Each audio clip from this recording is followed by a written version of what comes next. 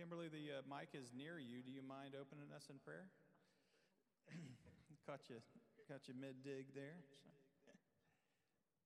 Dear gracious Heavenly Father, we come to you right now with humble and gracious and just adoration to you, Father. We come together in the body of Christ here at 4th Avenue, just in awe of your majesty, Father, and the gift that you gave us in your precious Son, Jesus Christ. Thank you for the beautiful lesson that was taught this morning on Mark by the lovely ladies at 4th, and we just appreciate the gift and the healing and the restoration and the reconciliation of your Son, Jesus. May you bless this lesson that Dean is bringing. May he be empowered by your Holy Spirit, Father. In Jesus' name, amen. Amen. Thank you, Kimberly. And welcome to everybody that's streaming in with us also this morning. And I think it's always appropriate on a morning like this, what we were able to experience in our church gathering. Just to say thank God for the giftedness of the people that we have here. David coming in this season, Grayson and Kaya sharing the gospel with us.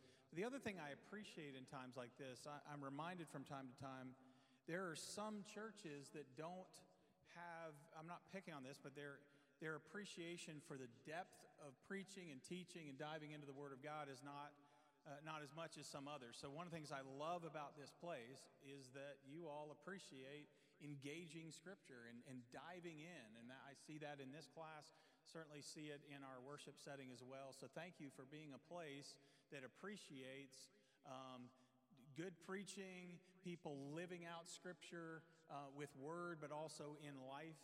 As I look around and see that with all the people that I know and am getting to know, you live it out powerfully. So thank you for being a community that fosters the depth of the Word of God. That means something.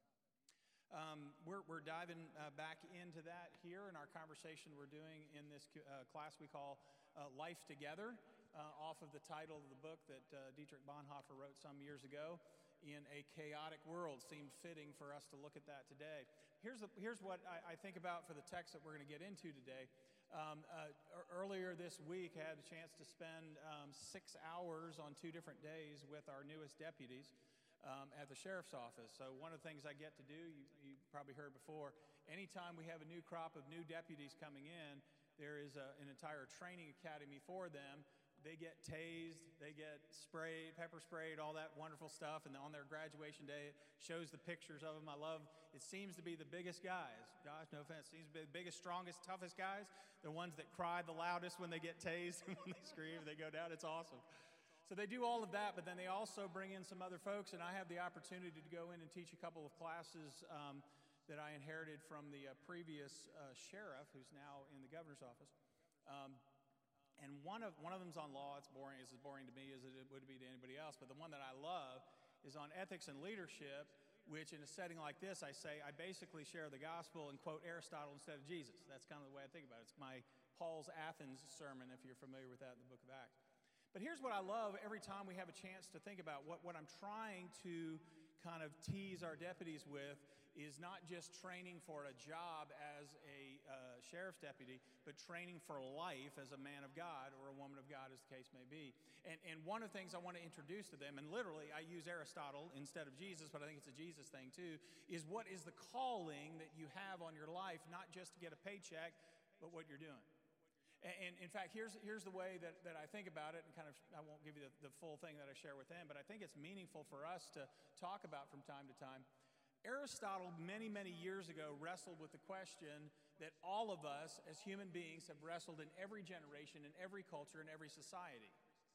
The question we wrestle with is, am I a good human being or not? Not perfect, but am I a good human being? Is my life something I can be proud of? And that's true individually. We wrestle with that question, and we find ourselves in a season where we're doing this as a church, and some of you are helping us do that, right? Are we a good, healthy, vibrant, spiritual community, and what does it look like for us to do that? Now, here's the thing Aristotle said that I think is so helpful, and I think Jesus says the same thing. It's just in slightly different language. But he said, if you're wrestling with that question, just think about what you have to know to answer that question for anything, right? I use a different analogy with cops, so I'll just, top of my head, do you have a good lawnmower or not? What do you have to know, right?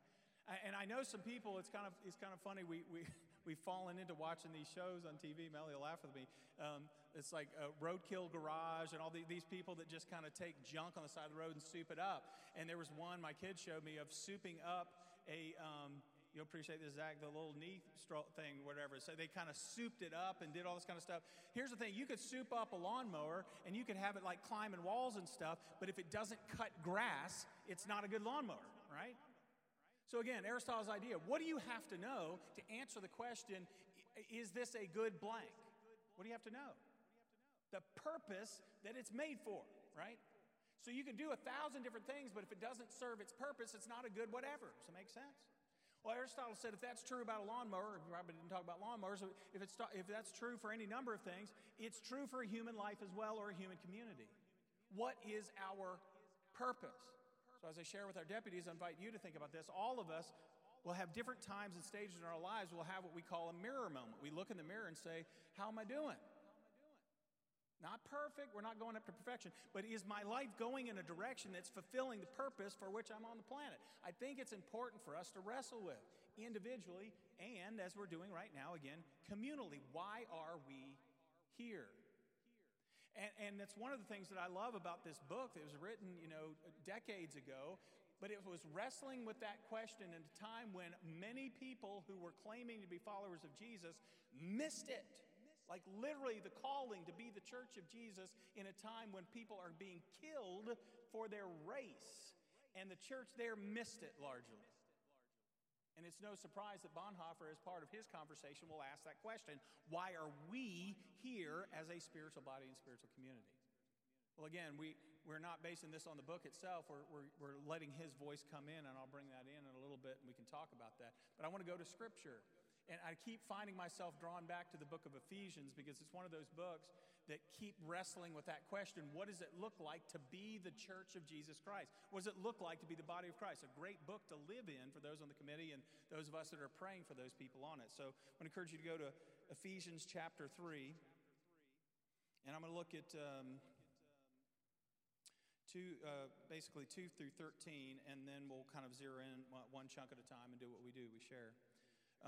This is one of those great places. I could start in verse 1, but Paul interrupts himself, right? And one of the things I appreciate about Paul, I'll talk about something, I'll get on a rabbit trail.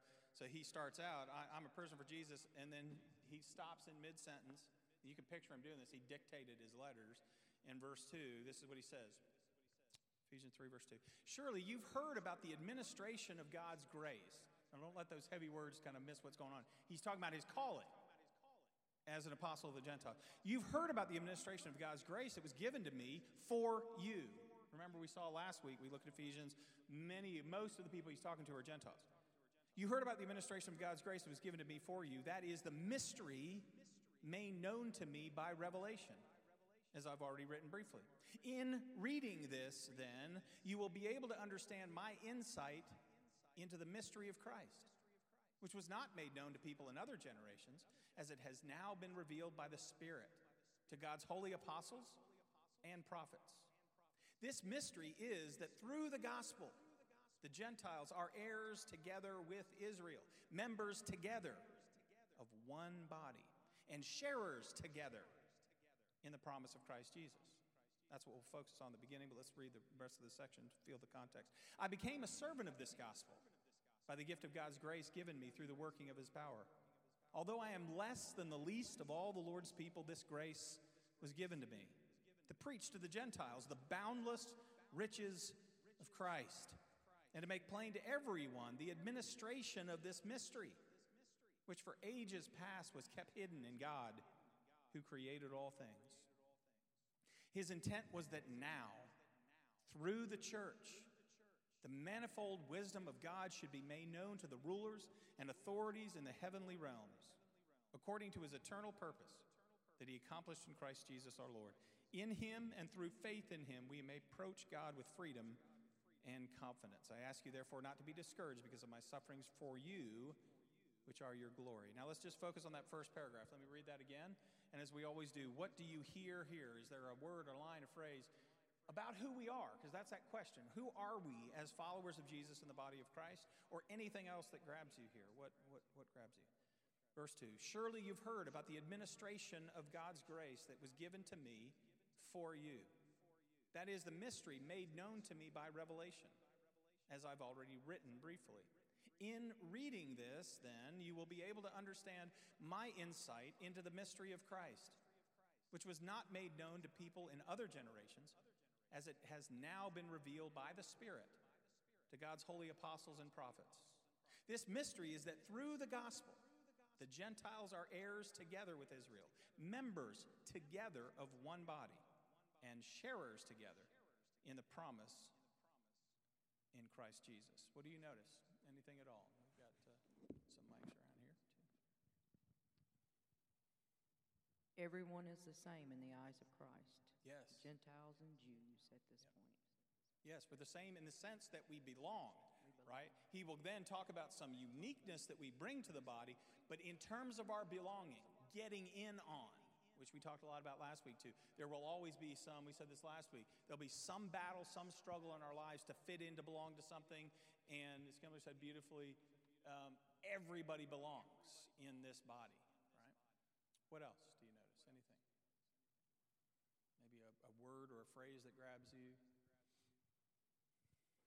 Couldn't be a more important text, or this section of the text in this time of identifying who we are as a church body. He said he became a servant of the gospel. Yes, yes. So Paul, you'll see this picture.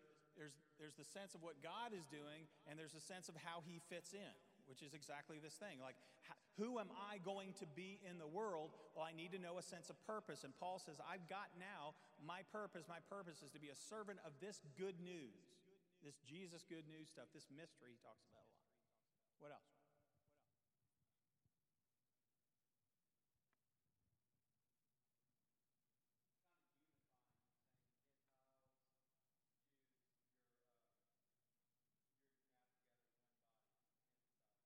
Yes. There's a sense of, I'll repeat it, sense of unifying, bringing together Jews and Gentiles. Again, that's not our issue today, but it was certainly back then, right? I think it's important for us to remember, sometimes I'll read a passage of Scripture like it's talking in this moment for all time. Obviously, there's a truth for all time, but this is very targeted, right? I believe if Paul were writing this today, he would talk about, because this is the way he describes what you said, this unity of Jew and Gentiles. He used this word that was a powerful word in their day, mystery. Here's the mystery. People didn't know the mystery for a long time. Now the mystery is being revealed by the Holy Spirit to the leaders in the community he'll talk about later first, the apostles and prophets. And by the way, don't just think apostles as in the 12. Think of those who were called to a ministry larger than the local body. If we understand that, there are apostles today, not capital A, that get to write Scripture, but there are people who are called to serve the body of Christ in larger than just the local capacity. Sometimes it's a speaker, sometimes it's a college professor, sometimes it's a writer or whatever.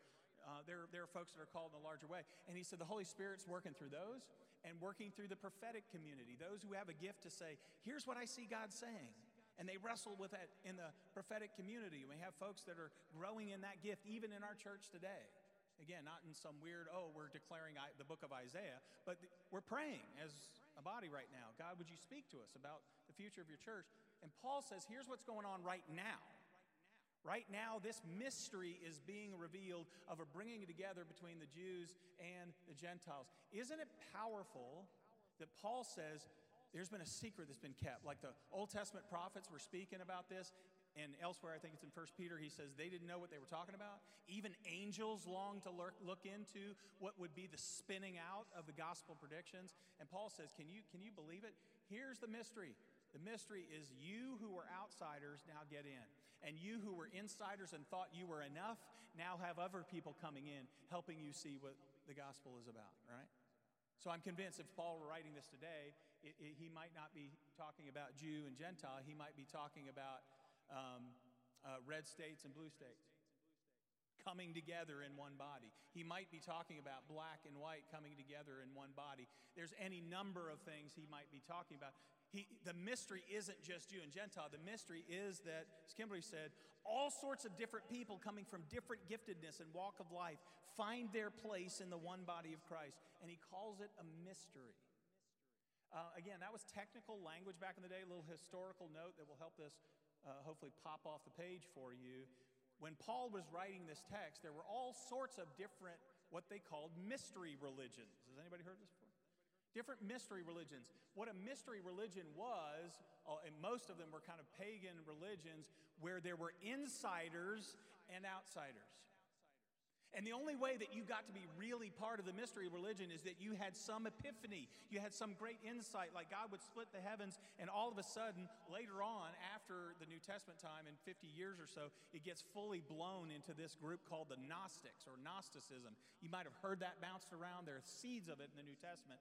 All Gnostic means the word is knowledge. So think about this. There are some who are in the know, and there are some who aren't. And what you wanted more than anything else is to be the folks who got the secret. I got the secret sauce. I'm the one who knows the mystery. I'm on the inside. Now, what does Paul say? He spins it for a culture of insiders and outsiders, of people who are given the mystery and those who weren't.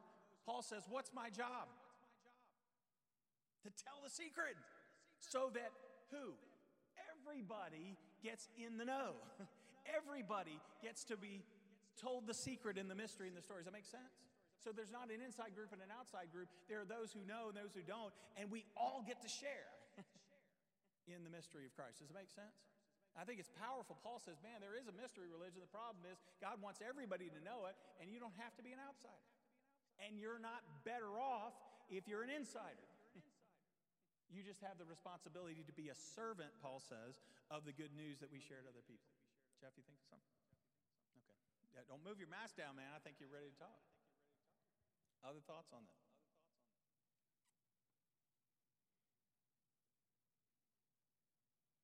All right, keep looking at this. Let's read the next section here in verses 7 through 11. I became a servant of this gospel by the gift of God's grace given to me through the working of his power. Although I am less than the least of all the Lord's people, this grace was given me to preach, to proclaim, to share to the Gentiles the boundless riches of Christ, and to make plain to everyone the administration of this mystery, which for ages past was kept hidden in God, who created all things. His intent was that now, and I would say even now, through the church, the manifold wisdom of God should be made known to the rulers and authorities in the heavenly realms, according to his eternal purpose that he accomplished in Christ Jesus our Lord.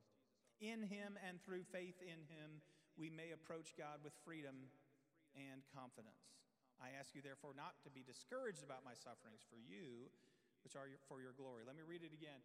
And listen, this is a good time to listen for, it's heavy language, but listen for a word or phrase to grab you, and let's unpack this, because this, I think, is really important for where we are as a church. I became a servant of this gospel, this good news, by the gift of God's grace given me through the working of his power. Although I am less than the least of all the Lord's people, this grace was given me to preach to the Gentiles the boundless riches of Christ, and to make plain to everyone the administration of this mystery, which for ages past was kept hidden in God, who created all things. His intent was that now, through the church, the manifold wisdom of God should be made known to the rulers and authorities in the heavenly realms, according to his eternal purpose that he accomplished in Christ Jesus our Lord. In him and through faith in him, we may approach God with freedom and confidence.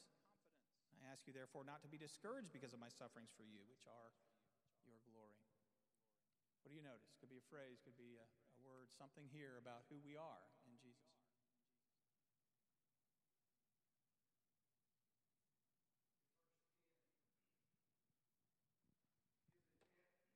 That now through the church, in verse 10, his intent was that now through the church, the manifold wisdom of God should be made known to the rulers and authorities in the heavenly realms. That, when you talk about what's our purpose, Yes. it seems like it hits it just as far as the church, Yeah. what we should be doing every day. Incredible power. Like, what grabs you about that? I mean, why are you drawn to that thing? I think, to me, let's talk about a bunch of them, but I want to camp here because I have skated past this again and again. What grabs you about that, Keith? Anything? Well, just the huge responsibility of it. Yes. is one thing. That within us we have the ability to share the wisdom of God, Yep. which to me seems like almost impossible. That Yeah. I don't even know if I can grasp Right. the wisdom of God. Yep. Um, yeah, I mean that's really what Yep. hits me. And we're declaring this, right? Yeah, David, you're going to say something. Just that the Keith, church. David. You're good. Oh. Go ahead. You can do that. We're That not, the church, we just can't. You can't just put the wisdom out there. It's got to be seen in a body of people, yes. and that the manifold wisdom is being made known through the church. There's not any other way God could reveal it to the world, to the authorities, to the rulers, Yep. except through a body of people. Yes, that visible thing. We talked about this last week. The visible community matters. David, right behind you, is going to say something, Keith. Yeah, just that part in the passage, it's being revealed to rulers and authority in the heavenly places. Yes. That's, what you said about the body. The rulers and authorities in the heavenly places, they have witnessed God, the Father, the Son, and the Spirit living in community forever. Right. At least as long as those heavenly beings have been created. But they've watched that, but they've not understood the mystery until that community then was extended through Jesus. It was extended to the body of Christ, to the church. Yes. And then, Right. it's not, could they not see it before that, but for some reason that mystery didn't click in the minds of the rulers and authorities in the heavenly places until they saw it in the people and the creation of God. Yep. Being There's some deep stuff expanded going on here. throughout Yes. Jew, Gentile, throughout all the corners of the world. Yep. That blows my mind. Absolutely. And keep passing the mic back. It's going. Right. So we got a little row going. I'm loving it. Okay. I don't speak too loud. No, good. I started to download this book that you're reading, and before I got to it, I got to the cost of discipleship. Yes, that's a powerful book. Yeah. Boy, howdy. Yes. And in looking at Paul using the word grace, it talks about cheap grace and it talks about real grace. Yep. And when Paul uses the word grace, this is someone who murdered Christians, Right. thinking he was doing the right thing. Yes. And then in that book, it also talks about Jesus saying to the disciples, "Come and follow me now." And they left everything they had and they followed him. And that's kind of what Paul did here. When he converted to Jesus, he gave up his whole career. Yeah. He had it made. Right. All he had to do was keep being a Pharisee, and he Sure. would have been successful. Money, status, rich, power. And Yep. so he walked right away from that. And being someone who killed Christians and the guilt that would come with that, and yet he's living in grace, what I see is he has an understanding of grace that I guess we can only aspire to. Yeah, absolutely. Because it wasn't cheap to him. No. The other thing is and I should have said it earlier, but in verse 6, when it talks about heirs, I derive great comfort from that term. And it kind of has to do with what we think of the term of something of vesting. What used to be when you bought a piece of real estate, you'd actually, back in the old days, they didn't have deeds. You went out there and they would get a clump of the dirt and hand it to you, and that transferred title to the property. That's when the property vested in you. Right. Think of it as remember the old magic markers that said, "Don't get this on clothes, it will indelibly stain it." Yes. That's what heirship is. I can't change who my parents are. Now, I could be adopted by someone else. I can renounce it. Right. But I'm going to inherit from God unless I renounce it, because it's vested, because I'm his heir. Yep. I find a lot of comfort in that. That's powerful. That's powerful. Now you're going to the PhD level of Bonhoeffer's writing. You're going Cost of Disciples. His classic he's more known for is an extended reflection on the Sermon on the Mount, and it is one of the most powerful writings in all of Christian history, in my opinion. And he has this whole section. You probably maybe have heard some references this before, where he talks about the difference between costly grace, real grace, and cheap grace. And his kind of a summary of that, he said cheap grace is grace without discipleship. that says, oh, great, I'm in, I'm cool, I'm good, but it doesn't cost anything for, he said, nothing can be cheap if it costs God everything. So it's free, but it's not cheap. Does that make sense? I don't have to do anything to earn it, but as I receive it, it will cost me everything to appreciate, experience the wonder of this gift. And I love that you bring that out. Paul is working out of a grace place where he wasn't before. So he's driven by the idea that I've been given a gift. There's a gift to know that God is at work in such a way that people that were torn apart before, who couldn't even sit in the same house together before, now belong to each other so deeply that, like we talked about last week, you may need the word of God coming to you from a person that you wouldn't even eat with a month before. Does that make sense?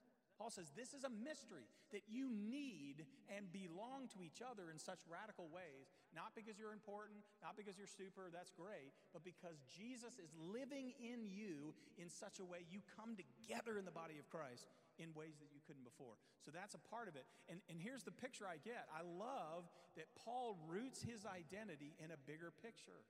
And again, I can't unpack this with my deputies, but the gospel always becomes more sweet to me when I'm talking to a room of people that I can't completely unpack it to. Does that make any sense? Because you have these moments where you're talking with somebody and you see it in them. The hunger for something, you know what I'm saying? You see it in them, a brokenness that longs to be healed or a passion that longs to fit into something more than just making money. Do you know what I'm talking about?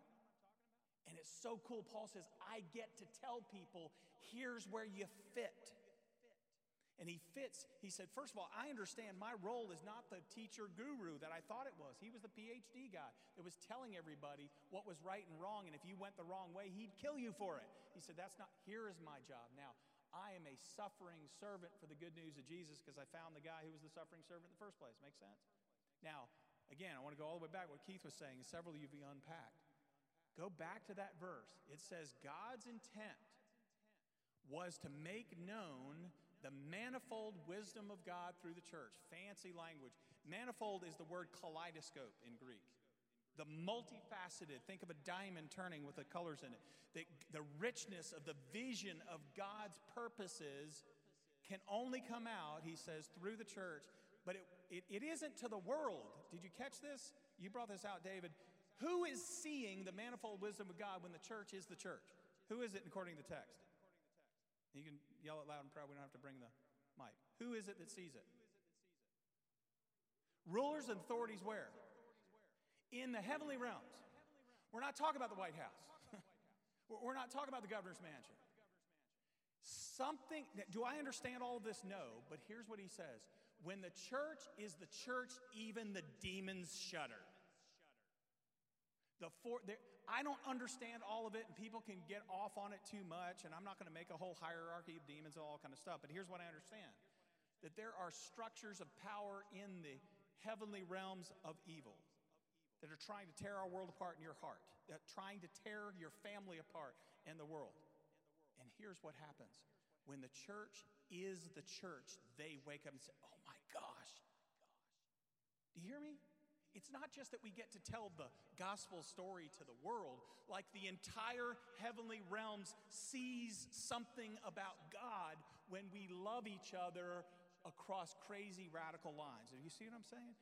The language Bonhoeffer will use for this is he said the spiritual community, the community of believers, is a divine reality. Like something spiritual and crazy is going on. Something mystical happens when you forgive somebody only because of Jesus.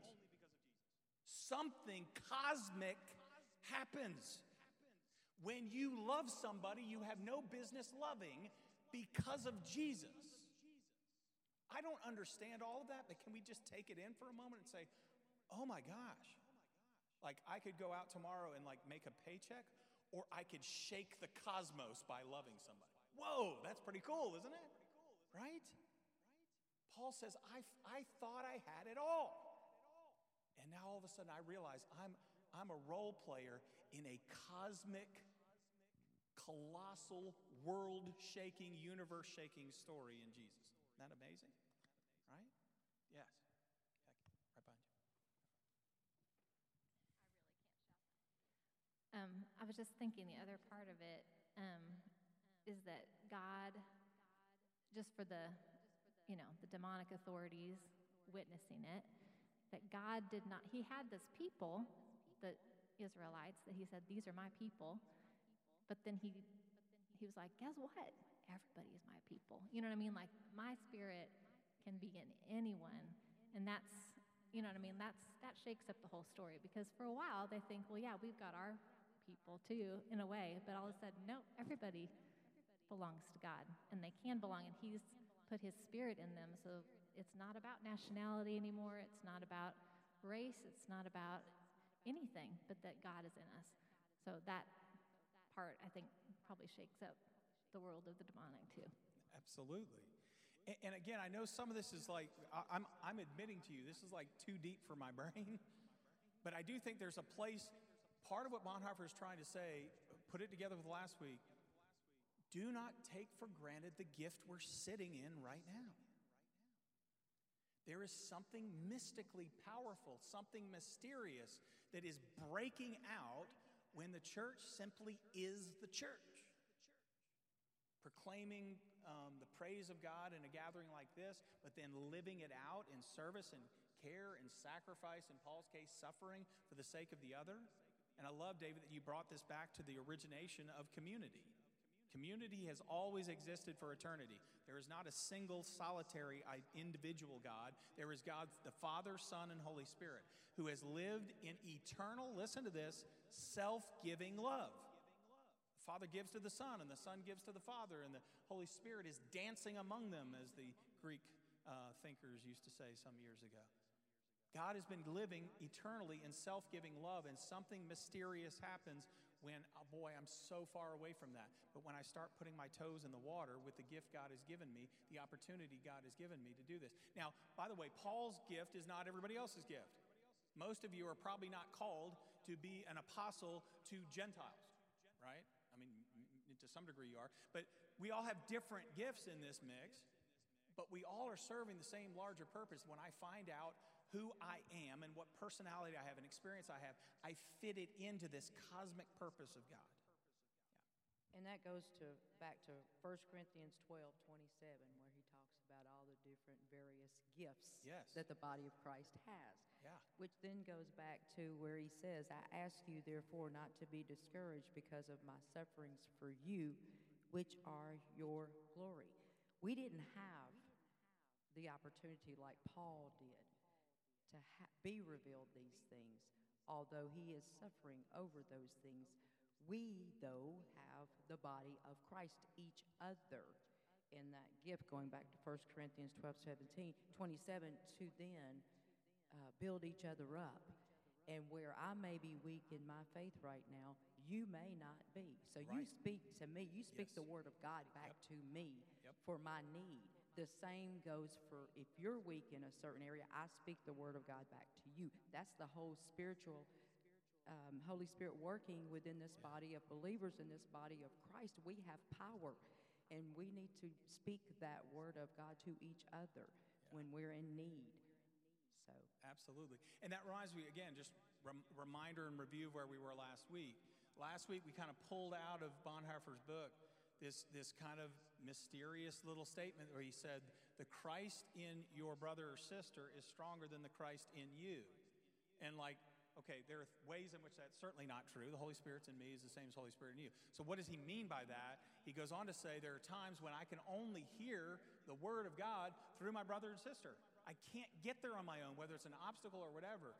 And it was so funny this week, because we talked about that last week, right? And this week I met with a little discipleship group I've got on Mondays, and at the end it was just two of us. And I shared with this guy this thought, and I'm like kind of unpacked it. I said, I don't know what this means, but here was my thought, that I can see in other people sometimes the good or the blind spots, and other people can see my blind spots and the good in me I won't admit myself. And so we had this little time, and it was funny because earlier in the conversation, I had shared with him some things I was struggling with my own adequacy in terms of a ministry situation I'm trying to work with, and I'm always grading myself, and I'm always grading myself down. And he spoke life into me.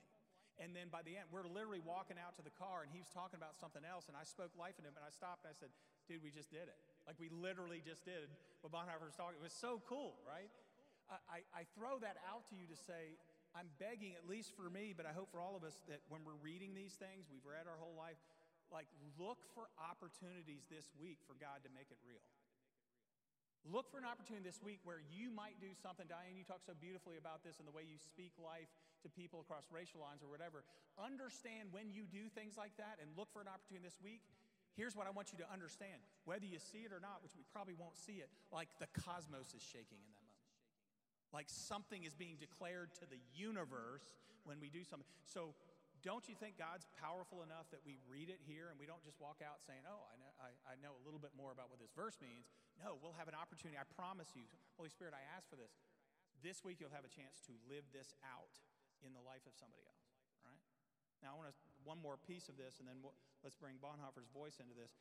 Flip one chapter over. This goes exactly where Kimberly was going, but in the same book. Very well-known passage. Again, I commend this to those who are praying for our committee, those on the committee. This is what we're trying to live out in a season like this right now.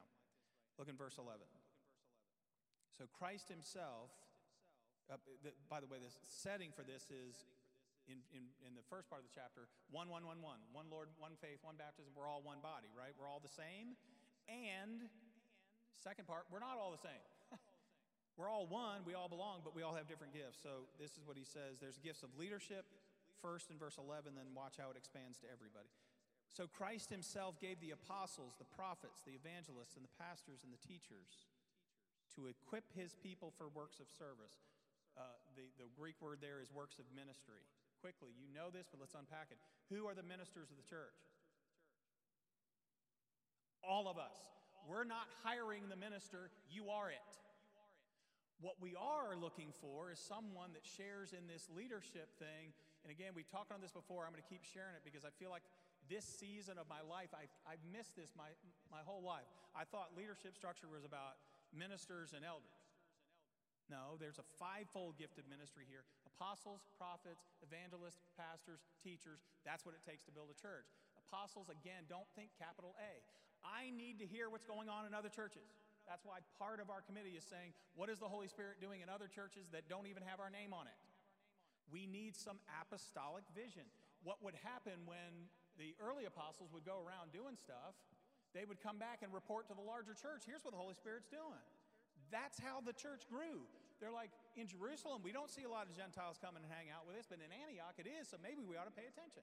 See what I'm saying? Apostles, we need to hear the voices of people who are bouncing around and have a voice beyond just a local church. Prophets, we need to listen to those in our church who are praying and say, I don't know, it's not, thus says the Lord. I see this, I had this dream, I had this scripture, I had this thought, what do you think about this? And we bring it together. Apostles, prophets, evangelists. I have prayed for this gift my whole life, beat myself up because I'm not somebody who naturally does this. That's not my gift. Doesn't mean I don't. Look, I was doing it this week. But there's some people whose passionate sold outness is for people who don't already know the gospel. And we need people like that to never let us forget what it's like to get too comfortable for people to come in, right? And what are we hiring? A pastor. We're praying for a pastor teacher to come be part of the community who loves this body and will serve together with the other ordained pastors of this church as shepherds. And that whole that group is not here to do our job. What is the point of all of that? To equip all of us to be ministers, to serve in the places we're sent to serve.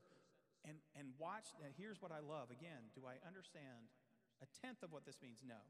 But listen to this and take in the language. I commend this. If you are praying for our committee, pray this.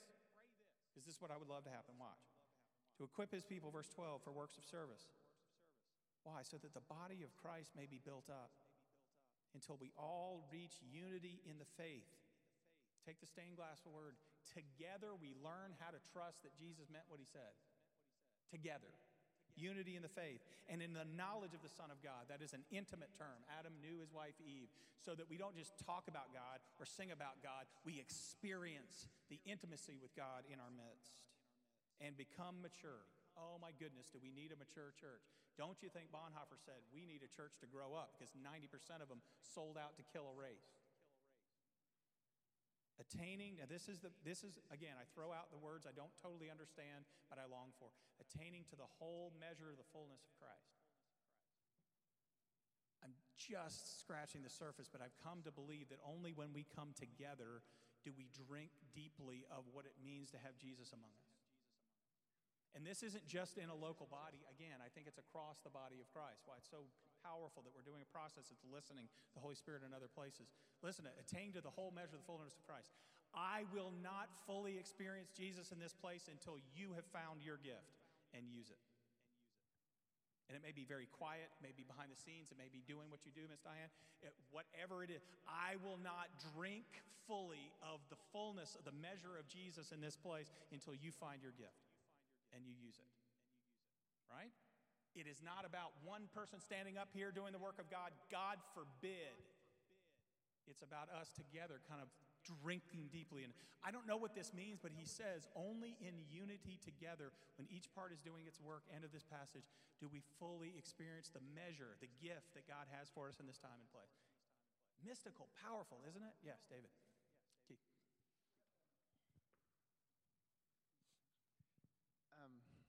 Just you talking about that fivefold ministry, and you mentioned that the apostles of how they went to Antioch, they listened to what was going on in Antioch. I think that is, I feel like that's one of the, just a core piece that we miss as a church overall. That is about, that idea of taking time to give testimony, taking time to talk about what God is doing in our own individual lives, Right. in the life of the things we're doing in our community, just giving time to allowing the Spirit of God to talk among us and share what is actually happening in the kingdom. Yes. You read stuff like Voice of the Martyrs Yep. and publications that do that. Those are great, and those are fabulous, almost fantastic stories. But if we take the time to listen to one another more and actually take time to share, give voice Right. to how God is working amongst this faith family, Yes. that causes our faith to just explode Yes. in That's so passion good. and Yeah. it's just, there's a place there. It's like laying down the fertilizer for things to grow and for things to So good. flourish. Yeah. And I think just bringing that out, and it's that mystery of Christ. It's not a lot more than that. Anything more than that, Right. it's just talking about how Christ is moving and working Yes. and Yes. being made known in the world. Yes, That's so good. something I think that I love that. is really important. And thank you for being one of those people who bring to us stories of what God's doing around the world. I used to just kind of put my head in the sand. It was enough. What's God doing right here? Or a way that the gift of our heritage has been turned, right? Gifts always, usually our weaknesses come as the flip side of our gifts. One of the gifts of this heritage is local autonomy. Like, so we don't have to listen to what's going on somewhere else. That's a gift. And what? It's a curse. Local autonomy does not mean local solitary. Right? Yes, we're here, and the shepherds are the ones who are responsible to discern what God's saying in this place, but they discern it by paying attention to the voice of God across the world. We need to listen to what's happening in Africa, and Ethiopia, and in the Middle East, and in China, and around the block, right? Thank you so much. That enriches us. Now let's weave Bonhoeffer into this, because there's some, again, you can tell one of the reasons I picked this passage is because I'm teasing myself with things that are too, as Job says, too wonderful for me to know, right? And I want God to take me deeper in it. Some of the stuff that comes in the second half of chapter 1 on community is like that with Bonhoeffer, right? It's his cheap grace that just spends some time in it. So I throw it out to you and commend it to you. Let's talk about it for a moment and we'll wrap up. But he has two things he says. All right, big picture. The spiritual community, the Church of Jesus Christ, your local body, is a divine reality, he says. This is a God thing. Like God picked it. God drew us here. God brought the gospel to us. You didn't choose you. He chose you. And somehow by the workings of God, we are here in this place. Just for a second, we stop and own that. Like, what does that mean? Yeah, we can say that. Oh, it's cool. God did it. No, hold on. That has implications for us. And he suggests, too, we could add other things. The first one, I will warn you, depending on your giftedness, this may offend you even. Because there was a Philip Camp at Lipscomb wrote a book that we used in Intro to Ministry, and he quoted this section And whenever we would do critiques from students, they hated this section. Here's what I want to advise you to do. When there is a classic, just like we said before, don't just disagree with something. Listen for the truth of what it is saying, okay? So first thing he says is, if the church is a divine reality, don't fall into the trap of the ideal. That's my language. His language. The church is a divine reality, not an ideal reality. And this is what he says. I skipped the part because I'll go ahead and quote it. I think I didn't put it in here, but the line they hated is, God hates visionary dreaming. Now hold on for a second before you react to that. We're literally visioning. It doesn't mean what we think it does, but this is what he says. Those who love their dream of a Christian community more than the Christian community itself become destroyers of that Christian community, even though their personal intentions may ever be honest, earnest, and sacrificial. There's more to the quote, but hold on to this for a second. What is he talking about? We literally just celebrated the work of God through a servant of God, Dr. King, who had a dream. Not talking about that. Not talking about what you guys are doing, envisioning with the church. But this is what he says. We will get ideal visions of what the church is supposed to look like. And he said, you'll destroy the very church you're in if you impose on it your vision of an ideal church. Pastors do this all the time. I've been there. Say it again. Those who love their dream of a Christian community more than the Christian community itself, the one they have, we talked about this on last week, become destroyers of that Christian community even though their personal intentions are good. God hates this wishful dreaming. All right, that's the part they hated. God hates this wishful dreaming because it makes the dreamer proud and pretentious. Is there not wisdom here? Okay, he's not talking about, don't pray and dream, God, where do you want us to go? Those who do this wishful dreaming become proud and pretentious. Those who dream this idealized community, listen to this, demand that it be fulfilled by God, by others, and by themselves. They enter the community of Christians with their demands, set up their own law and expectations, and judge one another and even God accordingly. They stand adamant, a living reproach to all others in the circle of community. They act as if they have to create the Christian community, as if their visionary ideal binds the people together. There is wisdom there. Can we hear it before we freak out and say, go pray, go vision, go dream? What is God saying? But do you hear what he's saying? Any thoughts on that? I can unpack it a little bit too, but does that grab anybody here? It makes me go, oh my gosh, this describes a lot of the angst that a lot of people have when they go to church. Any thoughts on this? Christ, which is light and not burdensome. Say again? Just go right back to the yoke of Jesus Christ teaching, the rabbi, Yeah. that is not burdensome. Not burdensome? It is light. Yes. It is a teaching of love, Oh, I love grace, humility. It is not Sure. demands.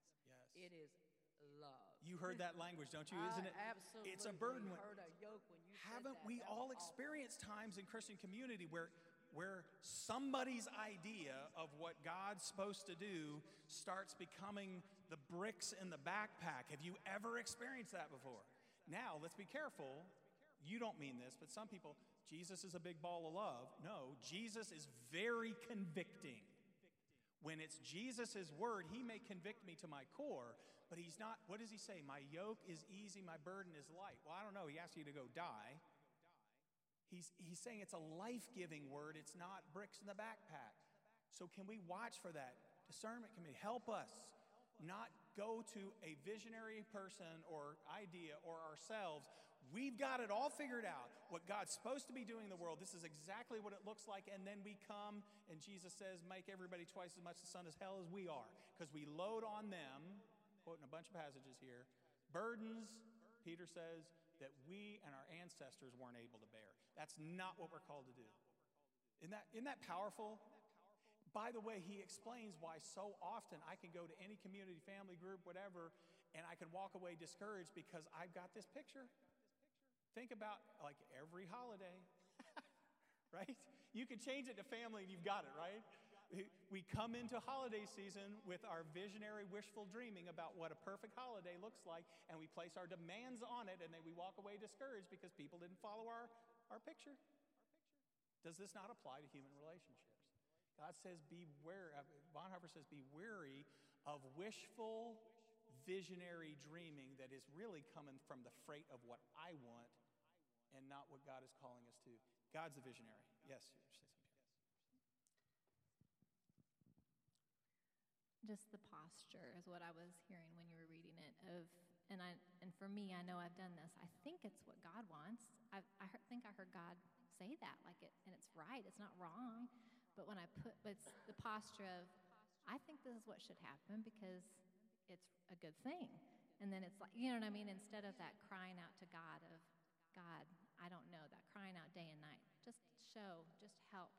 I need you. And so that's just for my own self, but I can place it on others because if I get excited about something, I'm like, yeah, this is what God wants us to do. Let's do this. And that's not necessarily what he wants us to do.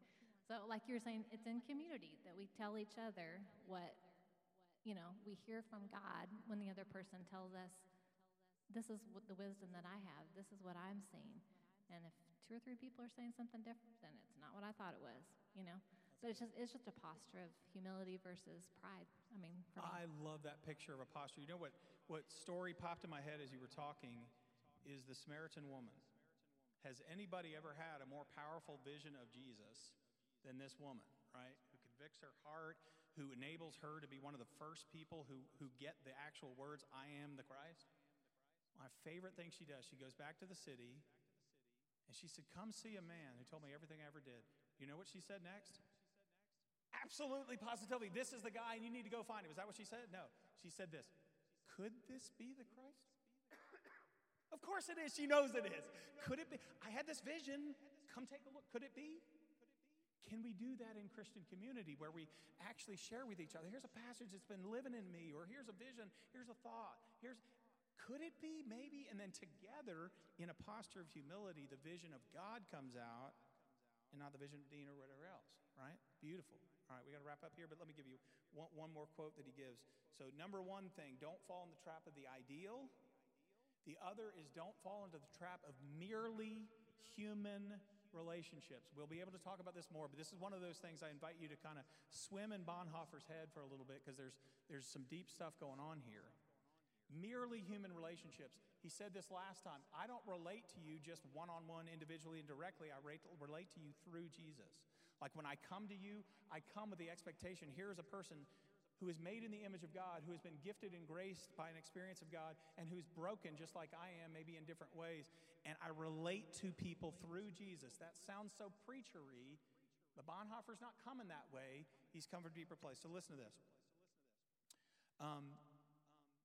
We don't relate directly and immediately to other people. We relate to people through Jesus. And then he says, here's the difference between human love and genuine spiritual love, right?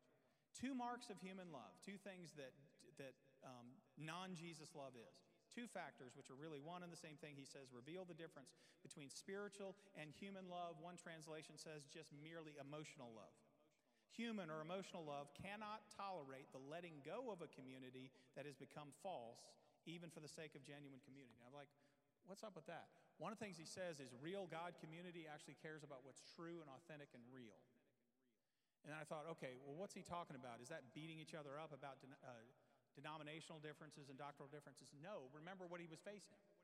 There was an entire group of people that were saying, I think God has called us to make one ideal human race, therefore we kill off other people. Is it fair to say that that community has become false? Is that fair? He says, look, real community will be willing to say, hold on, that's not what God's calling us to, and will stand up against things when the entire community is getting sucked into something that ain't about Jesus. I think that's important, but here's the number 2 one, and it's simple, and it's Jesus. Where is it? Okay, so the first one's long, long, long. Here's the short one. Such emotional human love cannot love an enemy.